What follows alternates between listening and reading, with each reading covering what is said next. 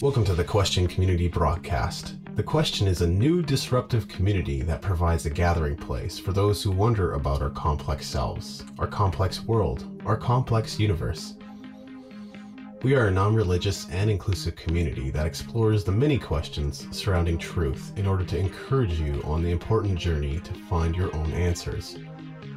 The Question Community gathers every third Sunday evening at Red Bush Tea and Coffee Company in the Kensington neighborhood of Calgary, starting at 7. Information on the community is available at our website, www.thequestion.ca. You can also join the community online at our Facebook page, which is The Question, and on Twitter at TQCom with 2 M's. You're now going to hear some highlights from our community gathering, where the question is asked through original arts and music, as well as thought-provoking presentations. This is David Andrew Weeb. Thank you. So if Wonderfully Dysfunctional is sort of about the immediacy of a relationship, then the song Fear No Longer is more of a reflections of someone who's been through some of those things and is on the other side of maybe some dysfunctional relationships. It's about recognizing who you are and perhaps the mistakes that you've made and calling out for a solution if there is such a thing. Situations can just sometimes appear hopeless, whether you can see the long-term payoff or the long-term perspective of it or not. But the chorus still declares fear no longer, which is interesting. I think it's showing that there still is some hope on the other side of whatever experiences that you've gone through. But the search for truth here is really in one's own motives. Why did I act the way I did? And how could I have done things differently? And perhaps maybe what went wrong here?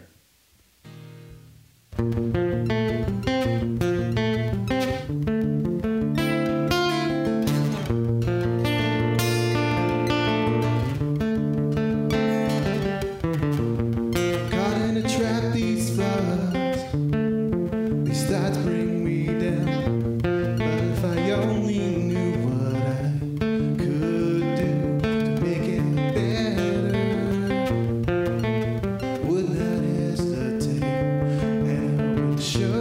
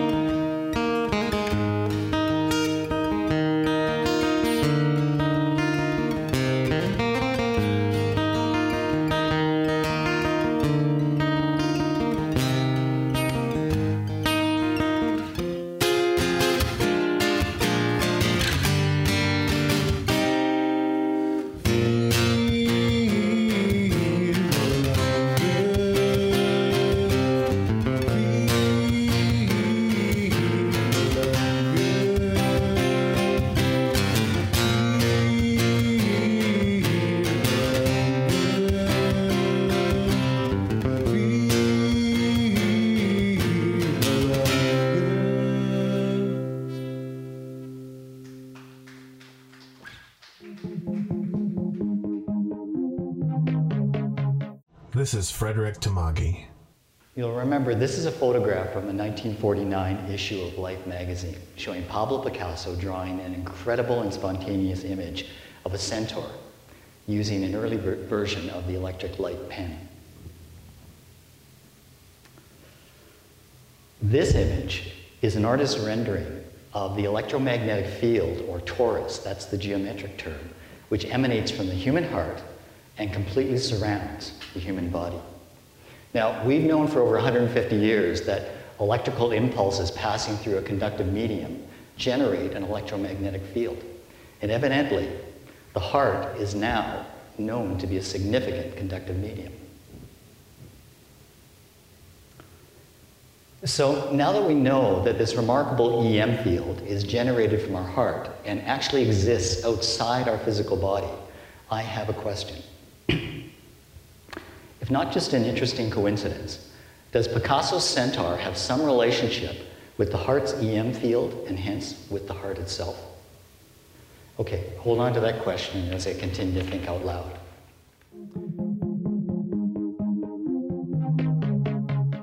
Now, as I studied for this presentation, I learned that an understanding of the heart's EM field actually begins with the brain, and how the anatomy of the brain leads us to the question that we've just asked. Now, this will be a very brief and simplified trip through an infinitely more complex subject, but it's important to begin our inquiry with the basic anatomy of the brain. The main components of the brain provide a very strong illustration of human evolution. These components can be understood as our basic neural building blocks, sequentially and historically layered, one on top of the other. The first and most ancient level of our brain is generally called the reptilian complex, or reptilian brain. This level contains most of the simple neural structures that are present in reptiles, and is the basic engine for our involuntary biological activities, such as our heartbeat, breathing, and body temperature. Now, the second and next most ancient level of our brain is generally called the old mammalian or limbic brain. This level of our brain has most of the basic neural structures found in smaller mammals. It contains our ability to record and process experiences in a more sophisticated, is it good or is it bad kind of response. The limbic response is the foundation of our cognitive and emotional engagement with the world, and is actually the main battleground where our emotions and emotional memories influence our cognitive decisions. The third and next most ancient level of our brain is generally called the new mammalian, or the neocortex. The neocortex is a brain feature of only the most advanced mammals on Earth and occupies over 50% of our total brain mass. It contains our ability to engage the world both intellectually and verbally. Our neocortex enables us to learn, analyze, articulate, and express our engagement with the world, both in the actual and the abstract. A very specialized portion of the neocortex, located behind our forehead, is called the prefrontal lobe. Now, the prefrontal lobe is a very unique brain feature that we share with only the tiniest percentage of mammals. Primates and dolphins are the most prominent in that tiny percentage. Now, the prefrontal lobe is thought to be the main repository of our highest abstract neural functions, such as imagination and creativity, and is generally considered the newest and most advanced feature of human evolution.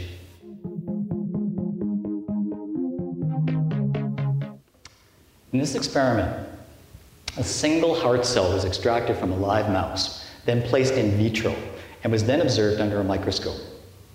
At first, the single heart cell pulsated evenly for a while, but then began to experience arrhythmia, which quickly led to a fatal fibrillation spasm, after which the cell soon died.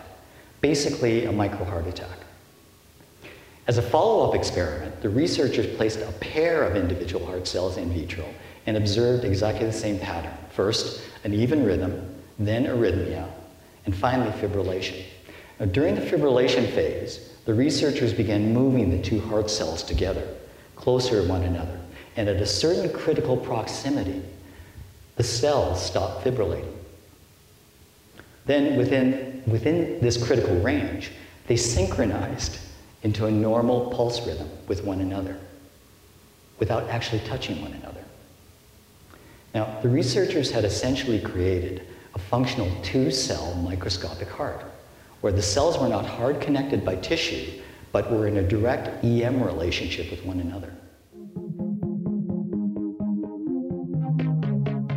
What these researchers discovered was the foundation of the now widely used cardiac therapy called entrainment, which is the technical foundation of modern cardiac pacemakers and defibrillators.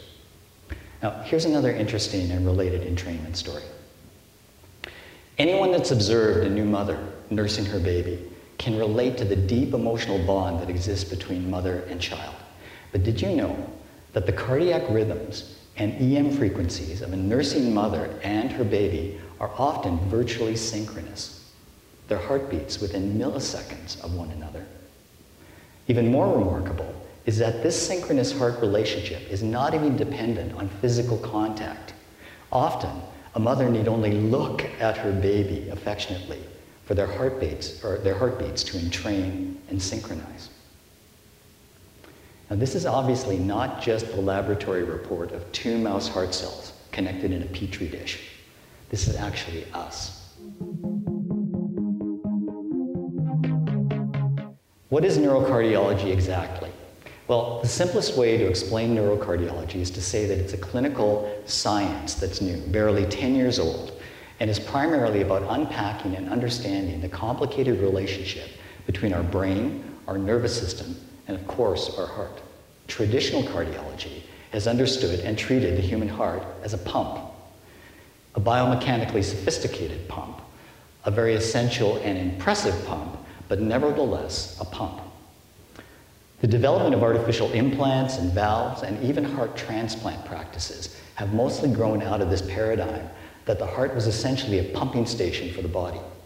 However, as the pace of research intensified in the separate field of neuroscience, a more detailed mapping of the brain-body network established that neuroscience and cardiology could no longer be separate. Neurocardiologists have determined that up to 60% of the estimated 6 billion cells that make up our heart muscle are not actually muscle cells, but are in fact neural cells, or neurons. These heart neurons are identical to the neurons that make up the human brain. Now, why is this discovery of so many neural cells in our heart so important? That question leads us right back to the brain.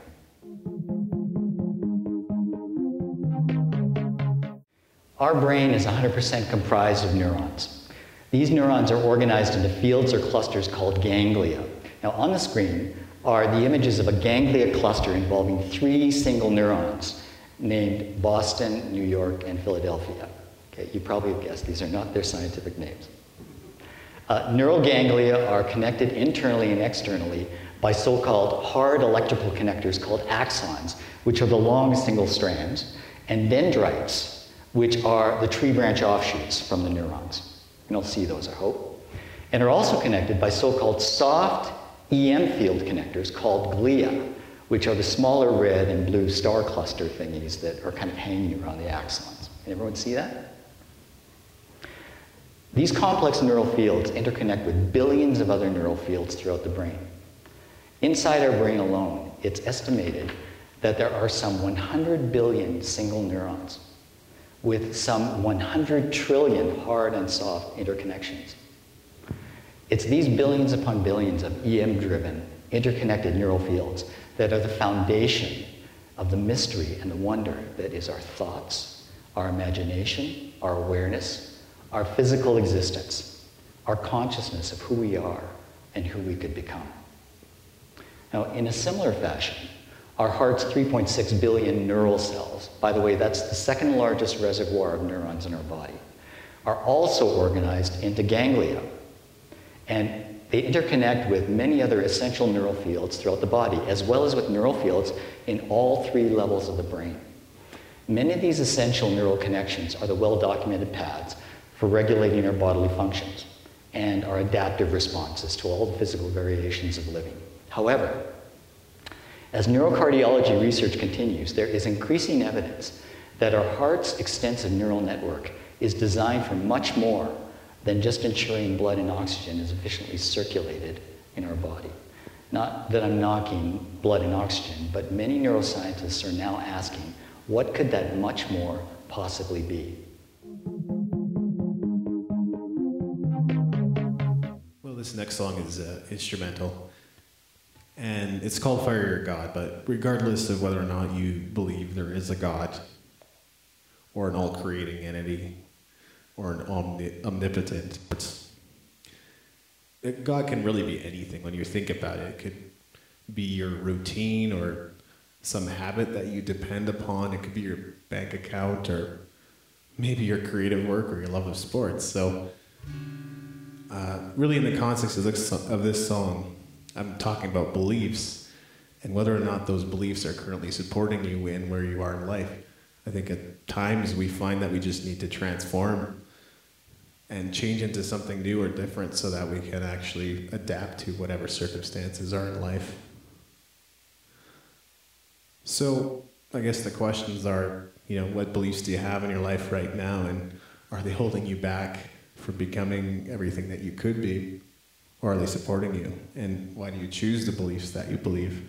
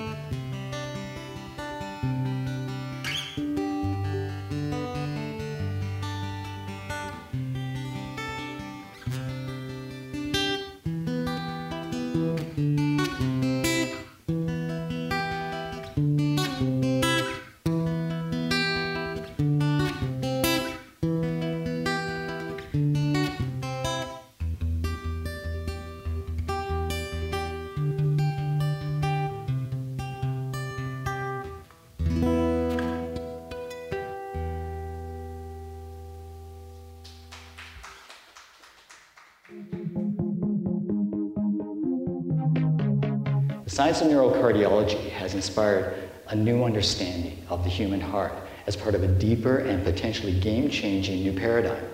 So what do we now understand about the heart? Well, we now understand that the heart is much more than just an excellent biomechanical pump. We now understand that the heart is largely comprised of the same cellular material as the human brain. We now understand that in addition to the important role of the heart in our body's functional existence, there is a whole new set of mysteries about the role of the heart in our neural existence. Now here's one of those new mysteries. Did you know that the maximum voltage generated by the heart's neural activity is 40 to 60 times greater than the voltage generated by the brain's neural activity? Even a single heartbeat generates enough energy to illuminate a small electric light bulb, a single heartbeat. The powerful energy signature of the human heart does explain the existence of this large EM field outside of our body. And yet, while we can now understand the existence of the EM field, we don't understand the reason for its existence, not yet. But as a starting point in the search for that reason, you might be asking yourself if neurocardiology has just presented us with some early evidence of a unique new neural platform that functions both inside and outside of the body. Now, if you're already past that starting point, let me share with you three tiny, what I'm going to call thought candles that might illuminate your first steps on this journey. Oh, and the candles are actually questions as well. The first thought candle is provided by an American scientist by the name of David Bohm, who's considered one of the most important voices in modern theoretical physics and quantum mechanics. Dr. Bohm developed a revolutionary theory of human cognition that sought to answer a difficult question. How does simple electromagnetic energy, when combined with our neural cells, transform into human consciousness itself?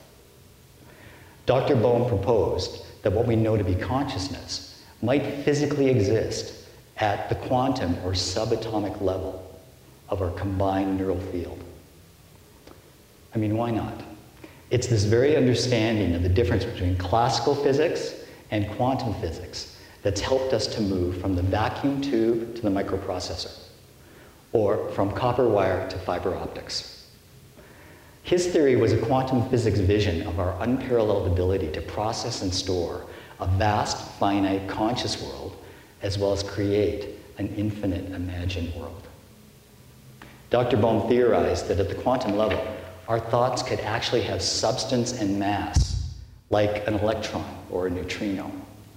Now, on the subject of neutrinos, as we've recently learned through our own Canadian Nobel physicist, Dr. Arthur MacDonald, neutrinos originating from just the sun's EM field alone pass through our bodies at the rate of 100 trillion per second. It's a mind-boggling number. And now we know that neutrinos have mass. They actually exist. So, as Dr. Bohm has suggested, is it possible that our own consciousness is a real physical entity in the unseen quantum world? The second thought candle is an intellectual event that may be related to the quantum view of our EM brain and heart. This is an image of the benzene ring, one of the most important scientific discoveries of the past 2 centuries. It's important because it's the foundation of organic chemistry, which is only the science that pretty much underpins all organic life and a huge portion of our material life. All of our pharmaceuticals and compounds and plastics are all based on organic chemistry formulas. In 1865, scientists were struggling with the mystery of chemical structure.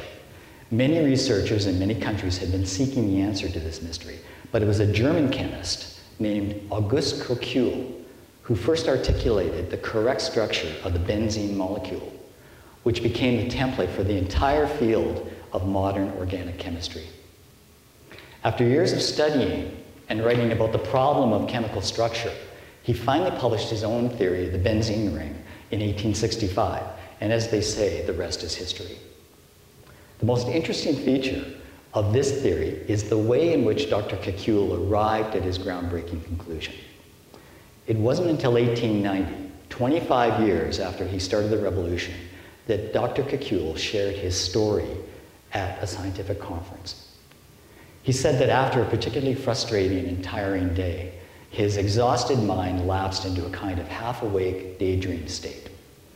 As he nodded off, he had a brief but very clear vision of a group of dancing atoms that gradually formed into the image of a serpent seizing its own tail. And in that moment, he awoke with a new and correct vision of the circular atomic structure of the benzene molecule. Now, how did this important vision enter into his consciousness? And if the image of this serpent, or the idea of the benzene ring, pre-existed in the quantum realm of consciousness, where did it come from? The final thought candle, which might illuminate our questions about the Picasso brain-heart connection, doesn't originate from a very intellectual source. In fact, it comes from the world of mental disabilities and the phenomenon known as savant syndrome. Savants are a remarkable mystery in the world of neuroscience. They are generally autistic. They usually have an IQ rating that does not exceed 25. By the way, a normal IQ is approximately 100, and a genius IQ is about 140. They often have limited ability to read or write, and many savants are institutionalized because of their inability to properly socialize with other people. On a classic or non-quantum level, the neural life of a savant is functionally inferior. You can probably tell where this is going. And yet savants are being rigorously studied because of their special, even superhuman abilities that just seem to emerge from some unknown dimension of their functionally inferior neural life. Well, let me share a couple of brief but extremely powerful examples of this phenomenon. This is a photograph of Leslie Lemke. He was born in 1952, a victim of multiple severe birth defects that included eye disease, cerebral palsy, and extensive infant brain damage. His retinal damage was so severe that it necessitated the removal of his eyes shortly after birth, and his prognosis was so grim that his despairing birth mother gave him up for adoption. At 6 months, he was adopted by a compassionate nurse by the name of May Lemke. But for the first 7 years of his life, Leslie barely moved and uttered no sounds at all. He was unable to stand until age 12 and unable to walk until age 15. But at age 16, May Lemke was awakened in the middle of the night to the sounds of their old piano being played. She discovered Leslie at the piano, playing a near-perfect version of Tchaikovsky's Piano Concerto No. 1. He had heard the musical piece, he had heard it, but he had heard it just once as a soundtrack to a TV movie that he could not see. Now, he had likely pounded some piano keys before as kind of a therapy tool, but he had very limited exposure to anyone actually playing the piano, and certainly never for a musical piece so complicated. Leslie was able to duplicate this incredible transference many times with different musical compositions in various public settings. His ability to totally assimilate a complex musical piece from a single listening is only overshadowed by his instant ability to actually perform that piece on an instrument that he never learned to play. How did he acquire this unique ability without instruction or practice? I'm hoping that this brief talk will move you to reconsider the possible relationship between Picasso's centaur in space, his EM brain, and his EM heart. And whether you're considering Picasso's centaur, or Dr. Kekul's benzene molecule, or Leslie Lemke's sudden ability to perform Tchaikovsky, or Ellen Boudreau's perfect inner clock, or even your own personal stories of unexpected or unexplained inspiration, I'm hoping that you'll be moved to ask more questions, such as, is Dr. Bohm's theory about the quantum existence of consciousness a possible new lens through which we can examine these stories? Do our thoughts have a quantum-based identity that not only enables them to occupy space in our consciousness, but also enables them to pass through space, like so many neutrinos?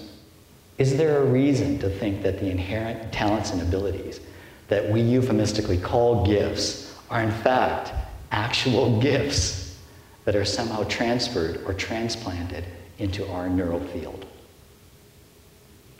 Could this unseen transfer of gifts be one way of explaining the reason for our neural heart to operate so powerfully outside of our body? Okay, I know I've asked a lot of questions tonight. And I know it's sometimes easier to just default back to our reasonable and safe evidence-based skepticism. It would be a completely reasonable response to what basically amounts to a bunch of interesting anecdotes, right, that may or may not be connected. You may remember from our first gathering that I said we are not about connecting the dots, but only about sharing the dots with you. But even if your reasonable, evidence-based approach to life doesn't want to tackle the myriad of questions that I've just asked, how about just one question? If the evidence indicates that this unique heart-generated EM field actually exists, then why?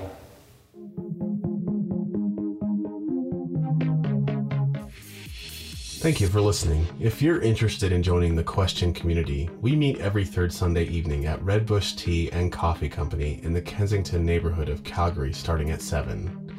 You can participate in the online discussion on our Facebook page, which is The Question, or on Twitter at TQCom. That's at TQCOMM. Our website is www.thequestion.ca. Thanks again for listening, and remember that our answers are only possible because of our questions.